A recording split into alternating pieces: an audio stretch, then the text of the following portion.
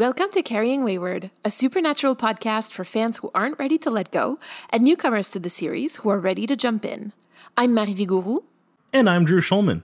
In this episode, we're diving into Supernatural Season 2, Episode 6, No Exit. Let's get this show on the road.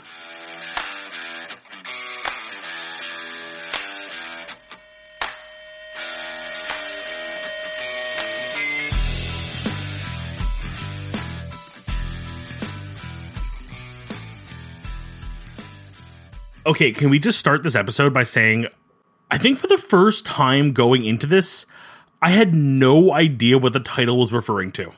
Like, I feel like most episodes, even if you just read the title, you can kind of guess as to what you're going to be dealing with.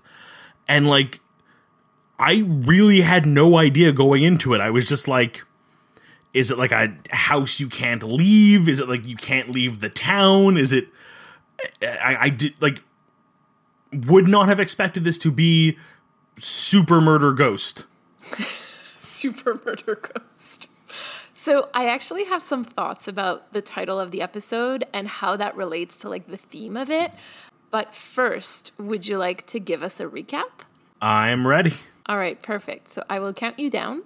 3, 2, 1, go. We start on a cold open of a, as we will be described later, a petite blonde who discovers some weird, like, creepy goop dripping out of, like, her walls as her lights are flickering like crazy, only to be spooked by an eyeball through a light socket, which is wholeheartedly just creepy. The boys learn about this case because Joe seems to have been researching it, and they leave Ellen and Joe's place to go after whatever this thing might be, only to run into Joe, who does that classic, like, pretend to be Dean's, you know, like, partner so they can be like, oh, we're just a couple buying a place. And they find out that it seems to be a ghost because this is ectoplasm, which we find out only really powerful ghosts can make. And they start doing their research, and they can't figure out who it is until finally Sam, who turns out to be a true crime buff, figures out that it's the ghost of H.H. Holmes, an actual real-life serial killer who is really prolific, and we'll talk about during the show, only to finally save Joe, who's been kidnapped by him, to then trap him in a salt ring, and then cover him in cement, and then really awkward encounter with Ellen at the end because of how they lied to her about Joe, and things get bad when they learn more about Ellen's past with John. And time. I don't know. I didn't do the timer. I was going to say, for once I have the timer, don't ask why. I had 15 seconds left. Yeah, nice. Wow. That's actually a good one. Whew. That was, once again, I did not expect, as good as, hey, again, love this episode. I thought it was really fun. I have a lot to say about the idea of bringing in a real-life serial killer as the villain. It's a pretty meaty episode, given how much time they do dawdle. There's actually a lot of action that happens. And like you said, there is a lot of meat when you're actually looking for it, I think. It's really funny because so I watched this episode, I think, on Monday. This is Thursday. And I was telling you that I was really excited about, recording this with you. But then literally half an hour before we started recording, I was like, what's the episode about again? What's the plot? What happens? So clearly, there is an element of, it being a filler episode. Let's move on to the long game really quickly. 3 things that I'd like to note in this episode. One is that Sam's hair has changed at this point. We no longer have the long, Bieber bangs. We now have, a middle part, which I think would make our Gen Z listeners very happy. So Sam now has a middle part. We also find out about Sam's love for true crime and serial killers. Sam being a fan of it makes perfect sense to me. I see why, but can you explain to me why? I feel like people who enjoy true crime tend to enjoy kind of the idea of solving a puzzle, even if it isn't one they are going to solve, but just sort of being a part of it or knowing about it. And I feel like Sam believes he is smart enough that he may be able to glean something that someone else has missed, which I think is also something we see a lot in true crime fans, is they think that they may be the ones to, catch something that someone else missed. I feel like Sam really thinks he could be the one to solve these because he's already solved so many other more supernatural cases. What makes these any different? The last thing that I will say, and that one is a bit more morbid, is that Ellen says the line about Joe, I won't lose you too. I just won't. And that's something that we need to keep in mind. Like, I don't know if this is a longer theme for Ellen going forward, which I can imagine, because obviously, as we'll learn about her deceased husband, there's a story, and I want to know more of that story. Speaking of story, let's move on to story time.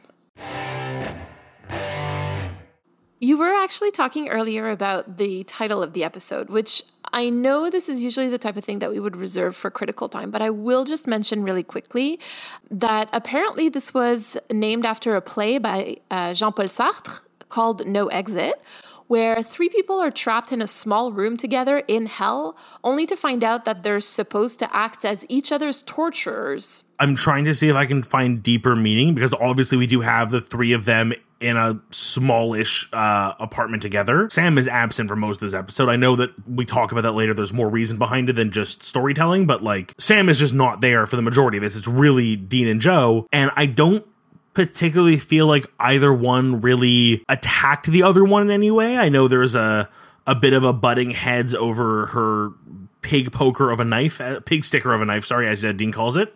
And then we learn about where she got in, all that. But camaraderie seems pretty okay there. I know, like, this was weird to me too, because, like, again, knowing what I know about the series, I know that there's actually a very weird, vivid foreshadowing to season 4 there, but I don't want to talk about that just yet.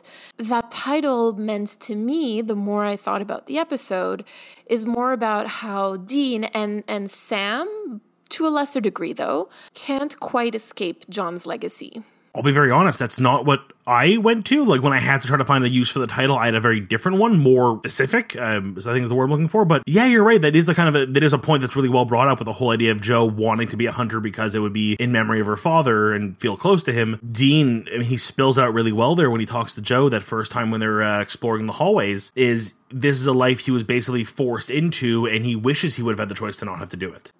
Absolutely. And like, that's really one thing that we start seeing from the beginning of the episode. Like, because you can feel like even in those opening scenes that there's a really strong emphasis on Ellen not wanting Joe to hunt. Like, she's very clear about it. And that's such a huge contrast with John, who actually encouraged the boys to hunt, as we've found out in other episodes, where he was taking them on hunts. He was encouraging Dean as young as 16 to actually, like, kill creatures. You mentioned also in your recap that they were doing like this whole like fake couple thing, which is so tropey, you know, like the fake couple trope. And Dean's not super happy about it, obviously, because he knows that Ellen doesn't want Joe to hunt, and he knows that this is complicated, and he understands that like this is bad news, but he goes along with it anyway. I don't really get why. I think there's a part of Dean that respects Joe. Like, I don't think that goes without saying. I think there's definitely a friendship and a camaraderie and a respect there. But I think there's a part of Dean that just wants to give her the benefit of the doubt. Like, she's clearly doing this with a plan in mind. She clearly means well. And I think that just comes from Dean's need to be kind of a people pleaser.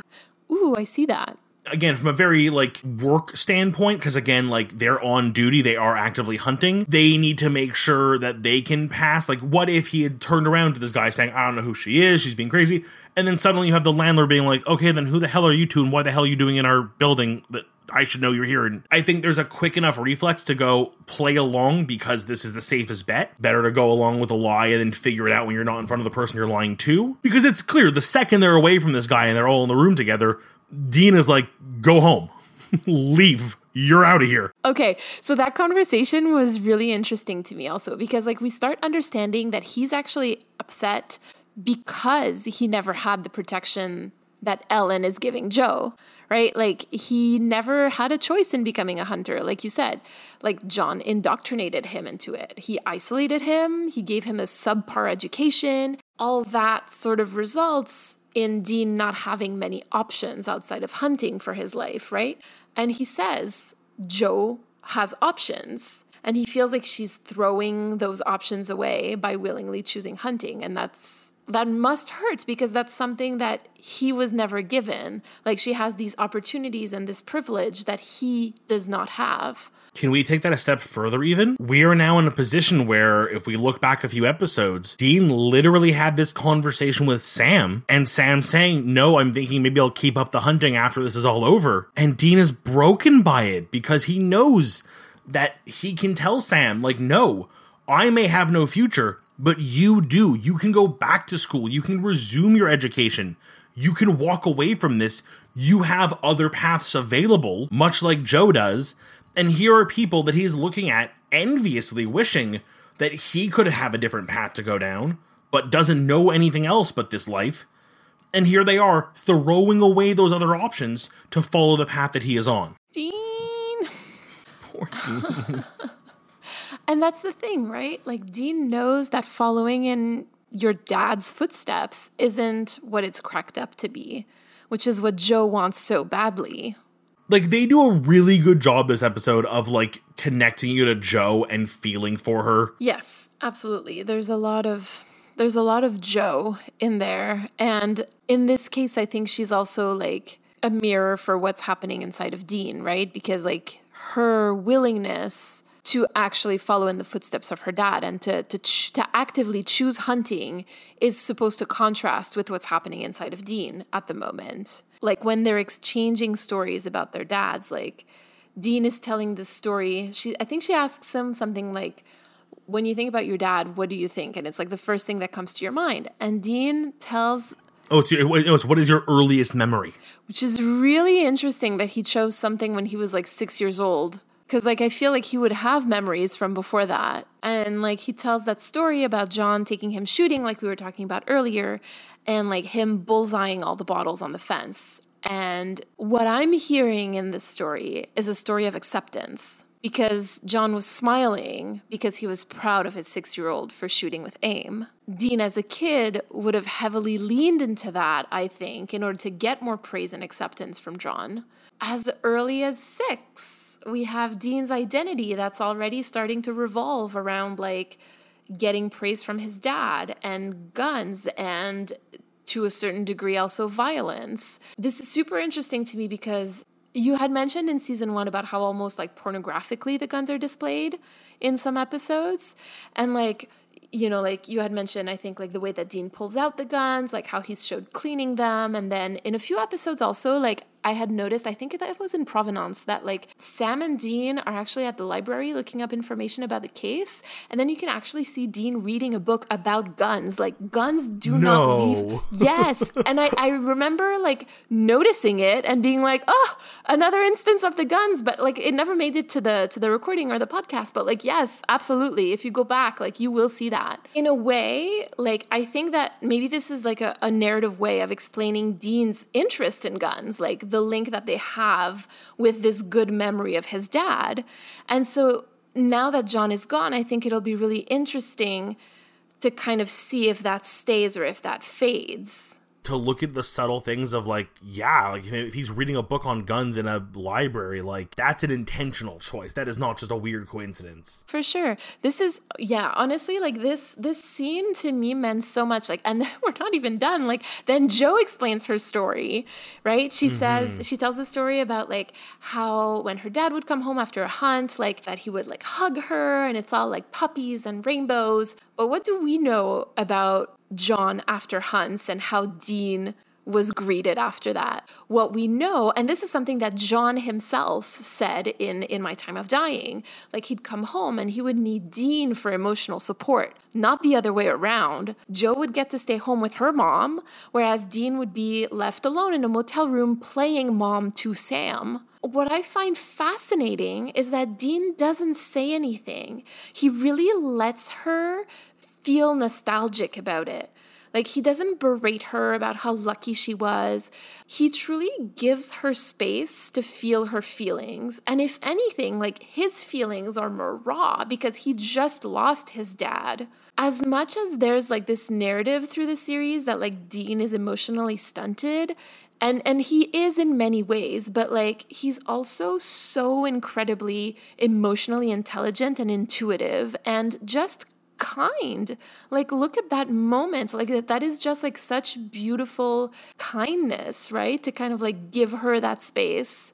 We also get this really nice kind of just like yin-yang kind of view of being the child of a hunter, in that Dean was always seeing the negative because that's what John brought home with him. He brought home the weight of what he's had to deal with. Whereas, look at her father, as we learned, William. He came home and he left that grittiness behind him and just came home with hugs and happiness and stories of the, knight in shining armor defeating the dragon. I mean, made hunting a heroic task that she looked up to. If he came home every night the way that Dean described John coming home, I'm willing to bet she would not want to be a hunter the way she does now. I don't know if you disagree or... Their respective, formative experiences with hunting are definitely influencing the way that they're seeing it. Joe never saw the ugly of it. Dean only saw the ugly of it. Okay, let's just take a quick break from this heavy topic to talk about another heavy topic, but in a different way. How does Dean know what chloroform smells like?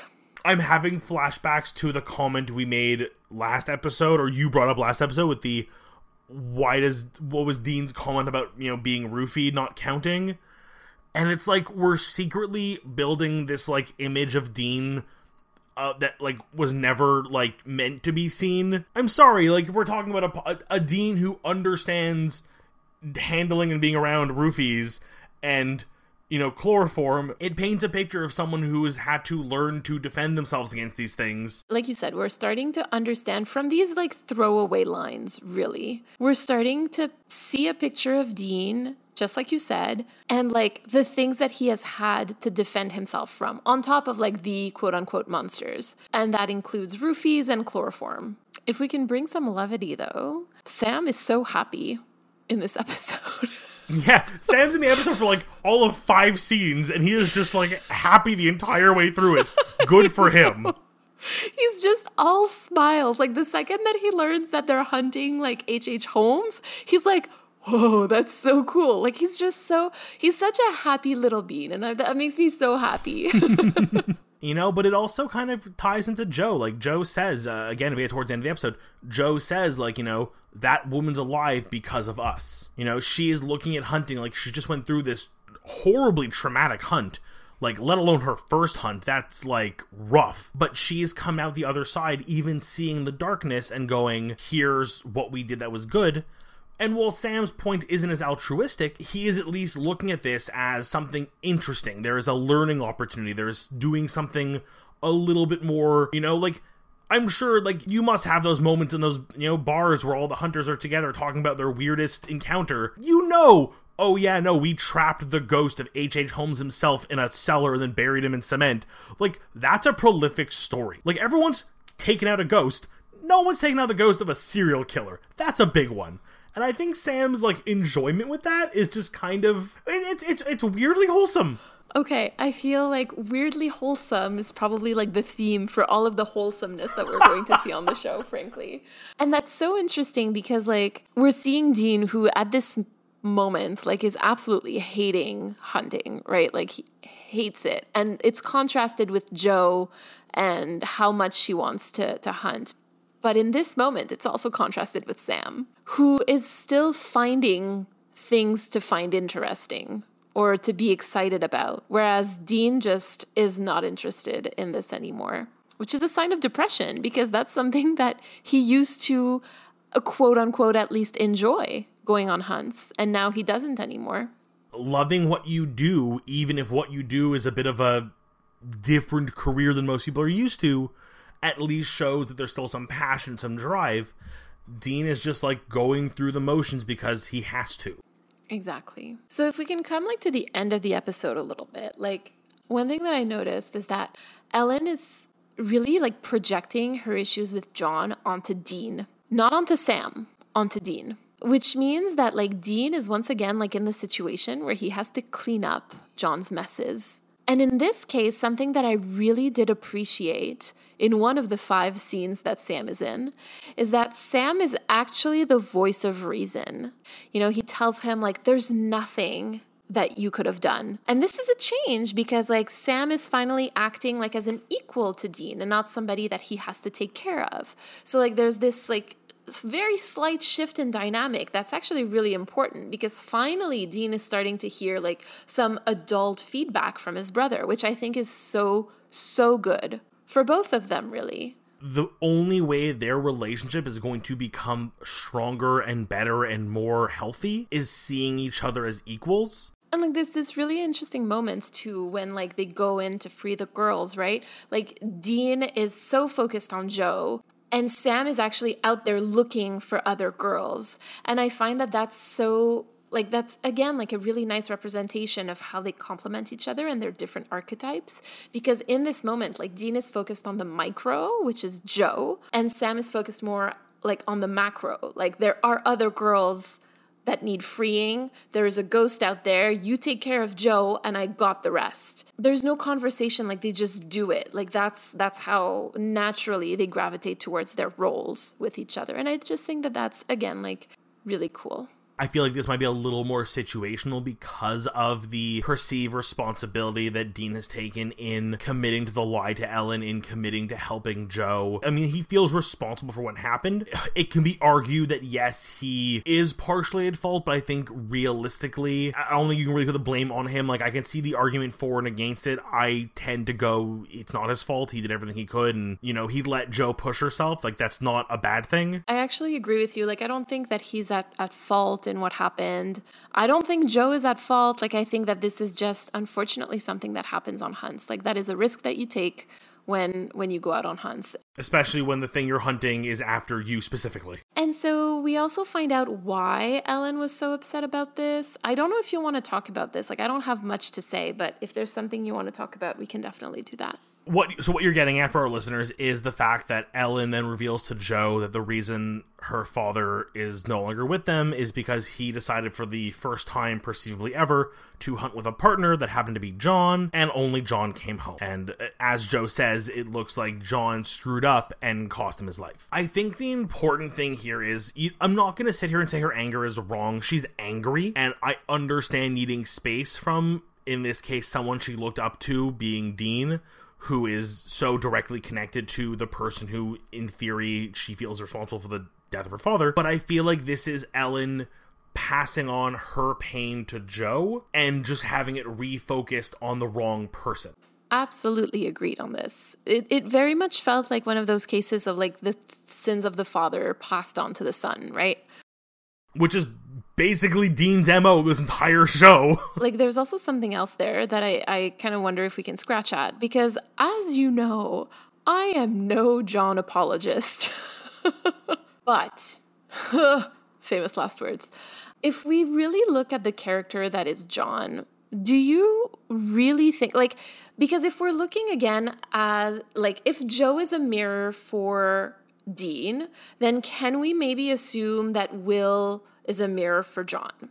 Let's assume that for a second. So like the relationship is like mirrored there. Let's make that assumption. If something went wrong during the hunt, which as we said, nobody was at fault in the case of Dean and Joe, something happened, but unfortunately it cost William his life. Do you really think that that's what John would have said to Ellen?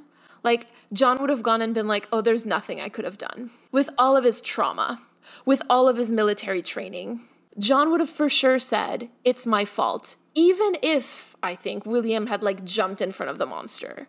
You know, like, I don't think that John would have told her the whole story. I think that he would have made himself the bad guy there. And I, again, cannot believe that I am defending John in this case, but I really don't know how much of it was his fault. And you know that I usually think everything is his fault. So I think that says a lot. John is the kind of guy who would have come back to have to deliver that news to Ellen and would have taken the blame even if it wasn't his fault, just in the fact that he was my partner, something went wrong, and he's the one who paid for it. I'm the one at fault. Not because the thing that he directly did caused his death, not like he pushed him in front of a train or off a cliff. It's the fact that I should have had his back, and even though I did everything I could, he's no longer here. That's my fault. I'm going to assume we don't learn what happened exactly. I feel like that isn't the kind of thing the show's going to dig into. So again, this is purely up to headcanon and characterization. But I don't imagine, like, it'll get back to Ellen eventually that what really happened was that John made a stupid call and risked, you know, Will's life, and that's what happened, and it's really his fault. The end of the day is John came back gave her the news, and Ellen directed her anger, I mean, how rightfully so do you want to put it, onto John.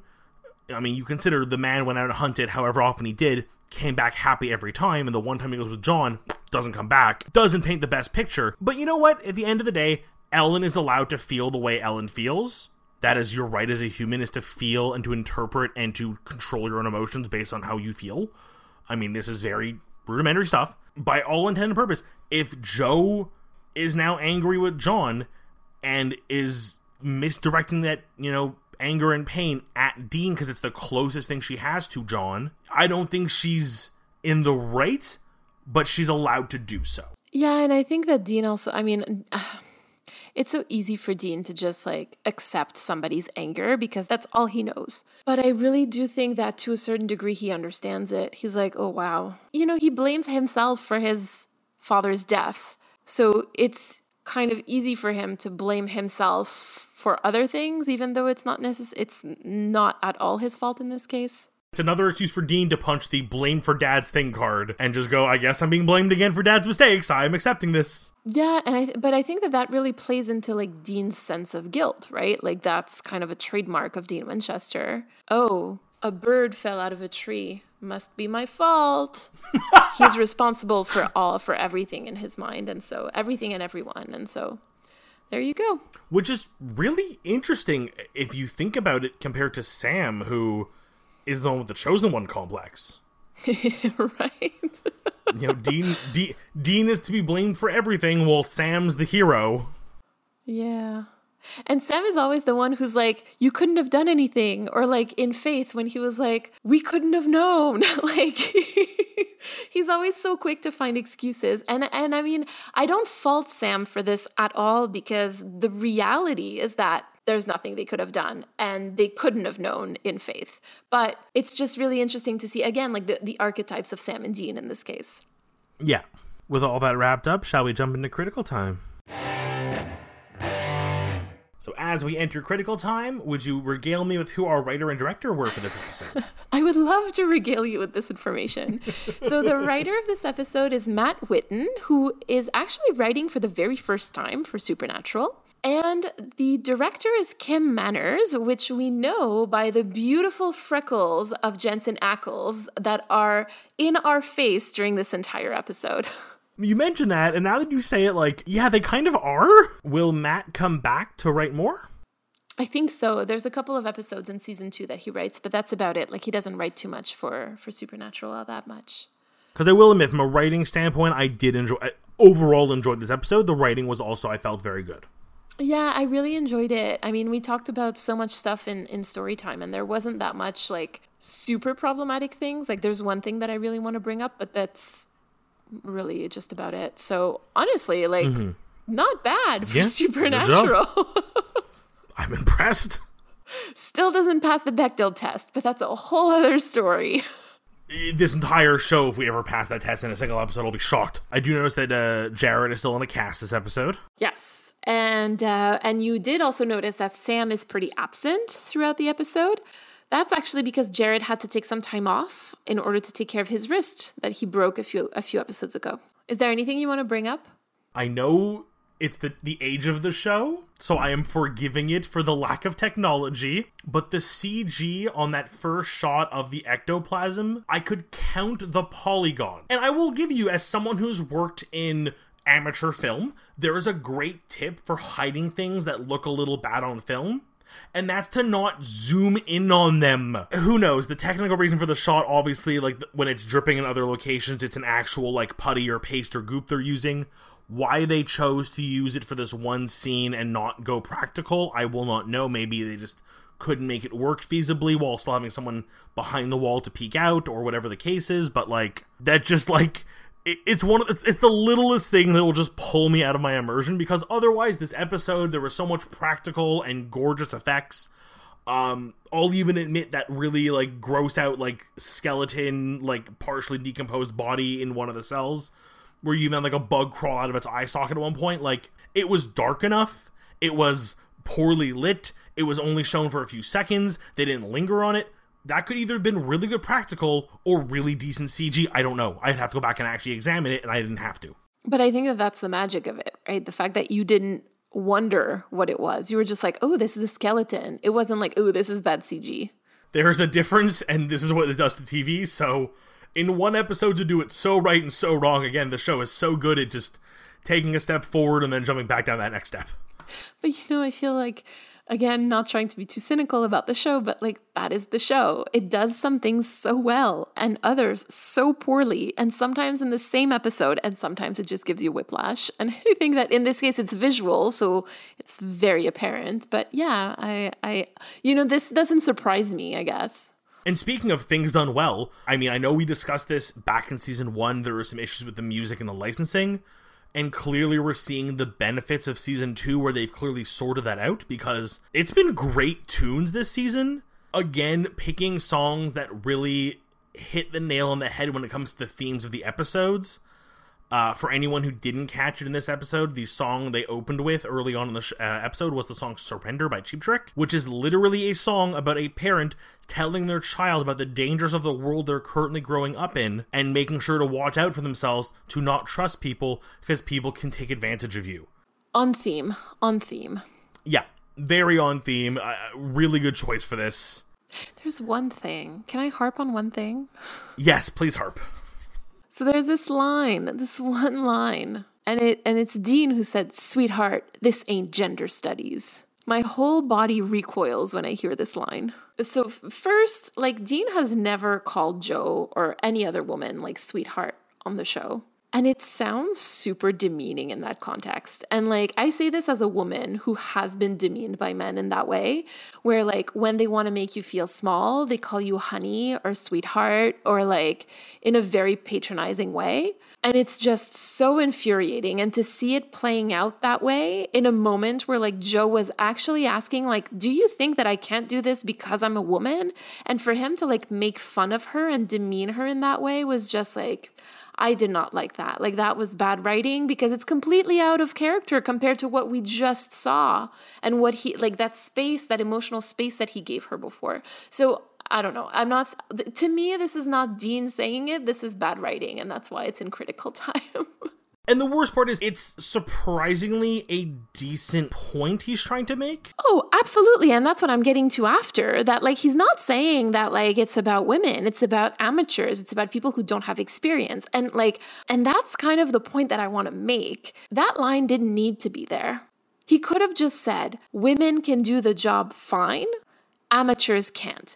The whole, like, sweetheart, this ain't gender studies, we did not need that. At all. It's not needed. You remove it and it's the same, and Dean doesn't sound like an idiot. Again, it's a step forward and a step back. It's a great point. It's them really driving home the point that this is not a matter of, you know, like gender. This is literally a matter of this is a job, and unless you are well trained, you are going to get yourself hurt. To then say it in this very negative, demeaning, misogynistic way, just like...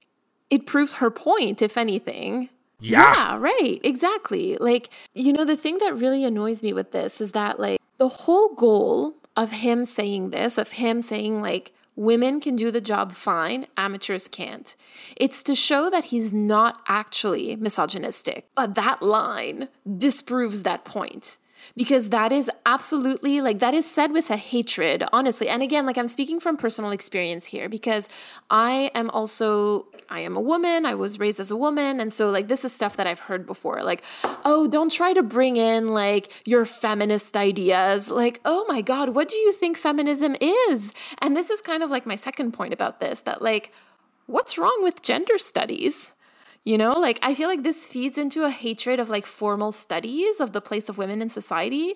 And, like, I will give you that there's a lot to criticize about social justice in academia. Like, so much to criticize. But this isn't it. Like, this isn't what's going on. So, I don't know. I hated that line, and I really wish that it wasn't there. And to me, that's not even something that Dean would say at all. It was out of character, in my opinion. The only time I can legitimately hear Dean calling someone sweetheart is someone with a weapon in their hand that he is sort of mocking. For sure. I mean, like, but that's the thing. It becomes a mocking.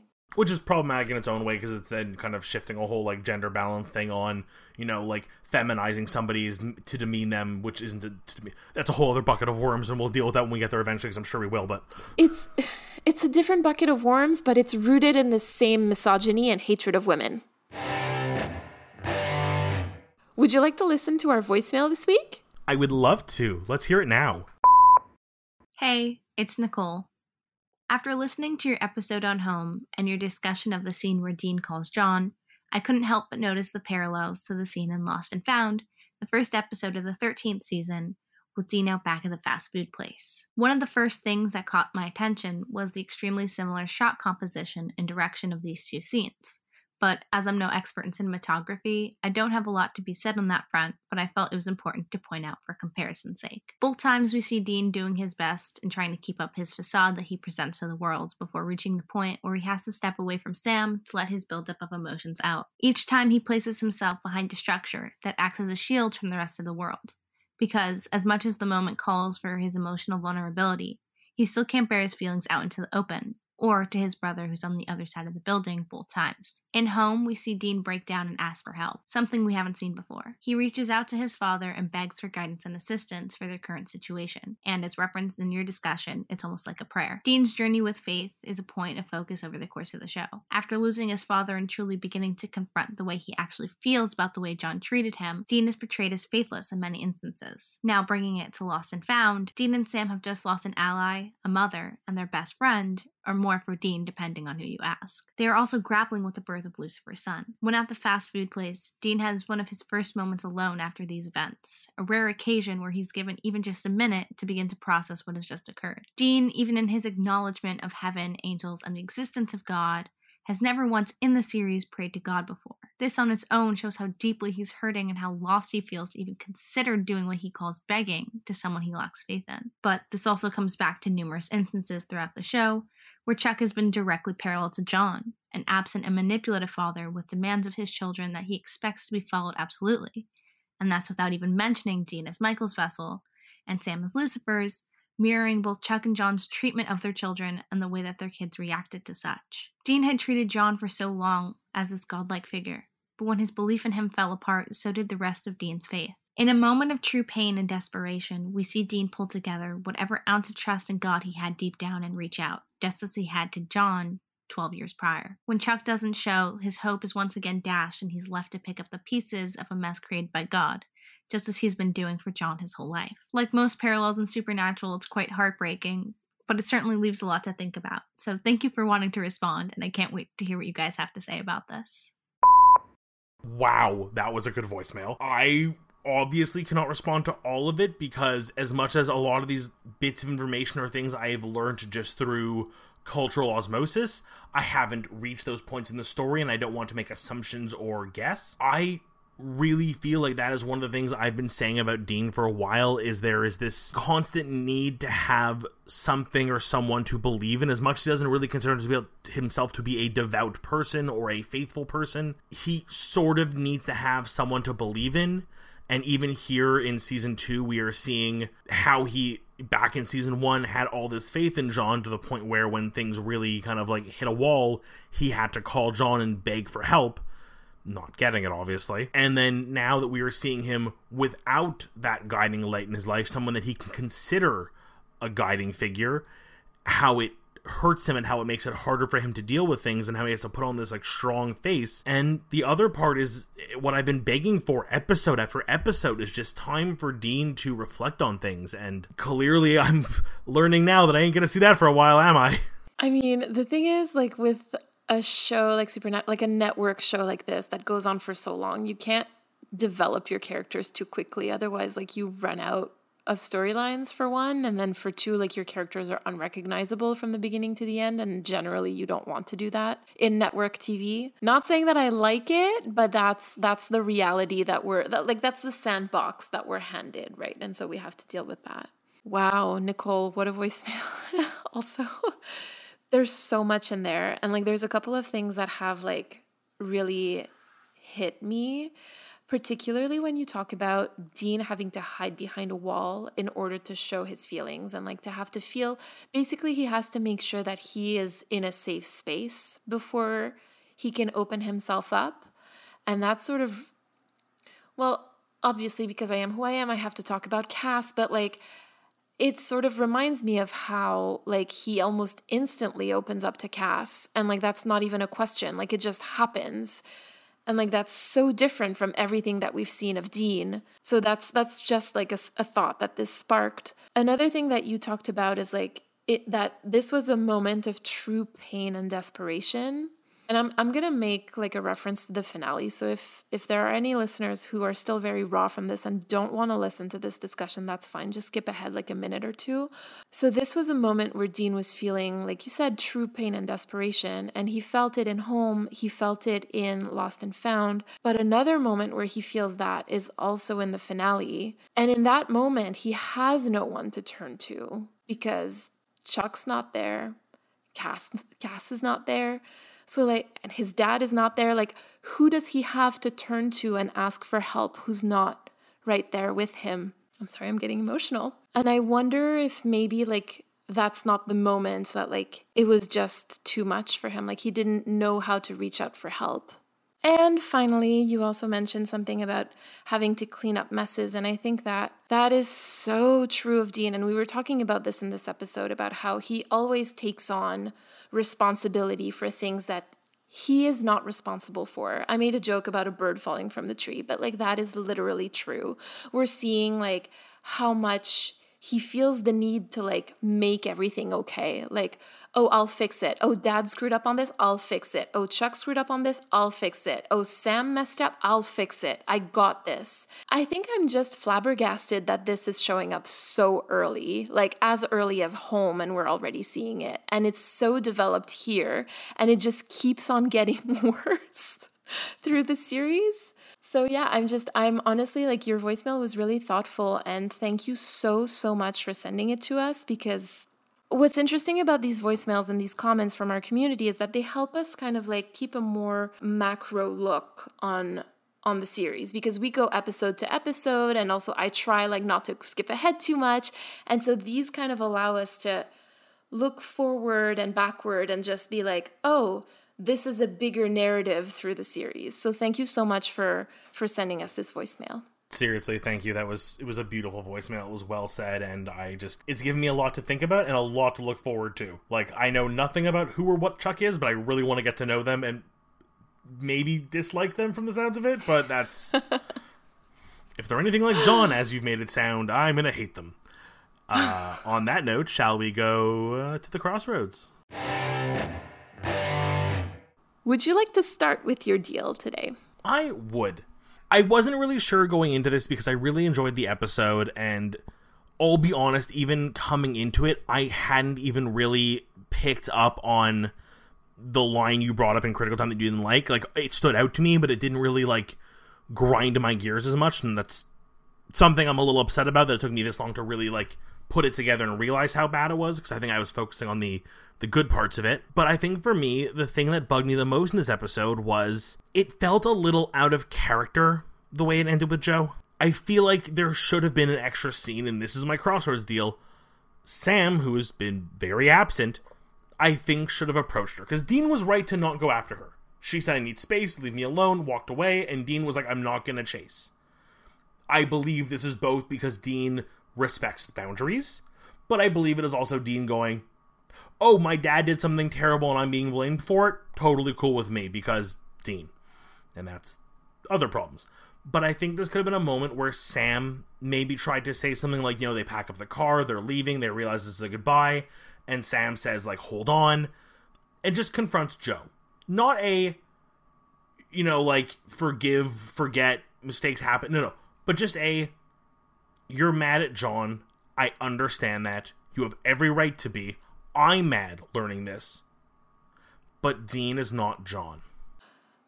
You know what, Drew? I would have loved that. And the only thing that I'll say is that maybe it was just a little too early to do this. Like, the emotion was still too strong for her to be able to truly hear it. But I think I would have liked to have Sam more involved in this.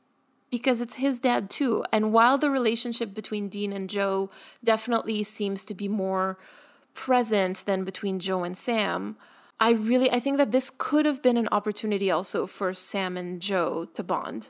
It really, I mean, like, again, you would have had to rewrite something. Maybe they would have had to spend the night, they'd sleep in the car because they didn't want to be nearby, and then the next morning hit the road because they were waiting something from Ash. Write up some bull. There's always a way to write a reason for them to stay a little longer. But I think it would have been nice to have started to build some relationship between Sam and Joe.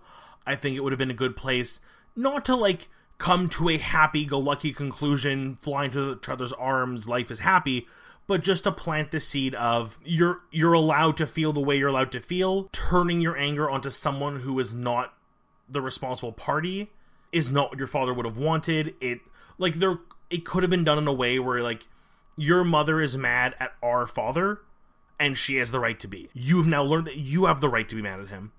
But you have spent time with Dean who has done everything to try to get you out of this life and to, like, support you in this time.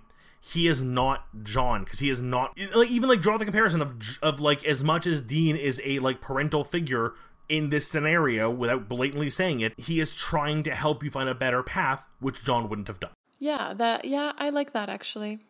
And obviously, like, to get this beautiful ending, to at least have some emotional growth, which I think we all need, I'd have to give something up, and weirdly enough, there's a murder scene in this episode that could have just been cut. Like, I'll be honest, I can't remember if the woman they save at the end is the first girl kidnapped or the second girl kidnapped. Yeah, agreed. I like it. Less murder, more emotional bonding. Okay, let's go with that. And what would be your deal at the crossroads? Well, if it wasn't obvious before, I would actually like to cut the line, sweetheart, this ain't gender studies, and just keep the rest of the line, which is women can do the job fine, amateurs can't. And I'm not too sure if I'm gaining or losing something by doing this, frankly. You know what I mean? Like, it's such a minor change that makes such a difference that I don't even know if I'm supposed to give something up or, you know, I don't know. I don't quite understand. Like, this phrase could be just, this phrase could just be rephrased to, Joe, that's not what I'm saying at all. Women can do the job fine. Amateurs can't. And that's my crossroads deal. You're right. It really is. It feels to me like the kind of line that was, like, written one way and they just sort of just kept doing takes of it until they got one that someone liked and they chose to use. But the fact is that it remains in the final cut, and that to me is a problem. So whoever decided to put it in, whoever decided to keep it, and whoever decided to broadcast it, like, there's a whole chain of command there that sort of failed. Like, this is what I like to call a community fail, no matter how it happened. And that's very valid. You know what? You're right. Like, at the end of the day, it made it to air. There are people who thought this was okay and let it happen. And that is the problem with TV in this era, unfortunately, is there are so many people who are allowed to make choices that choose to make these bad choices. And much like John, we can blame him for it. Oh, John.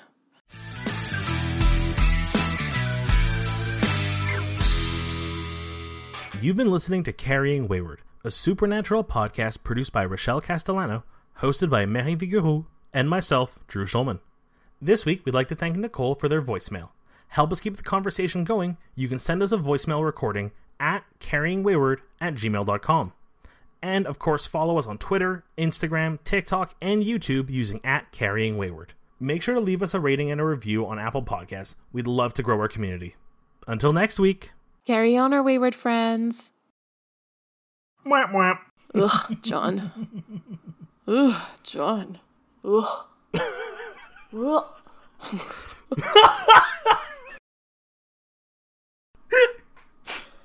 I can't believe I was a John apologist in this episode. Yeah, no, seriously. I know.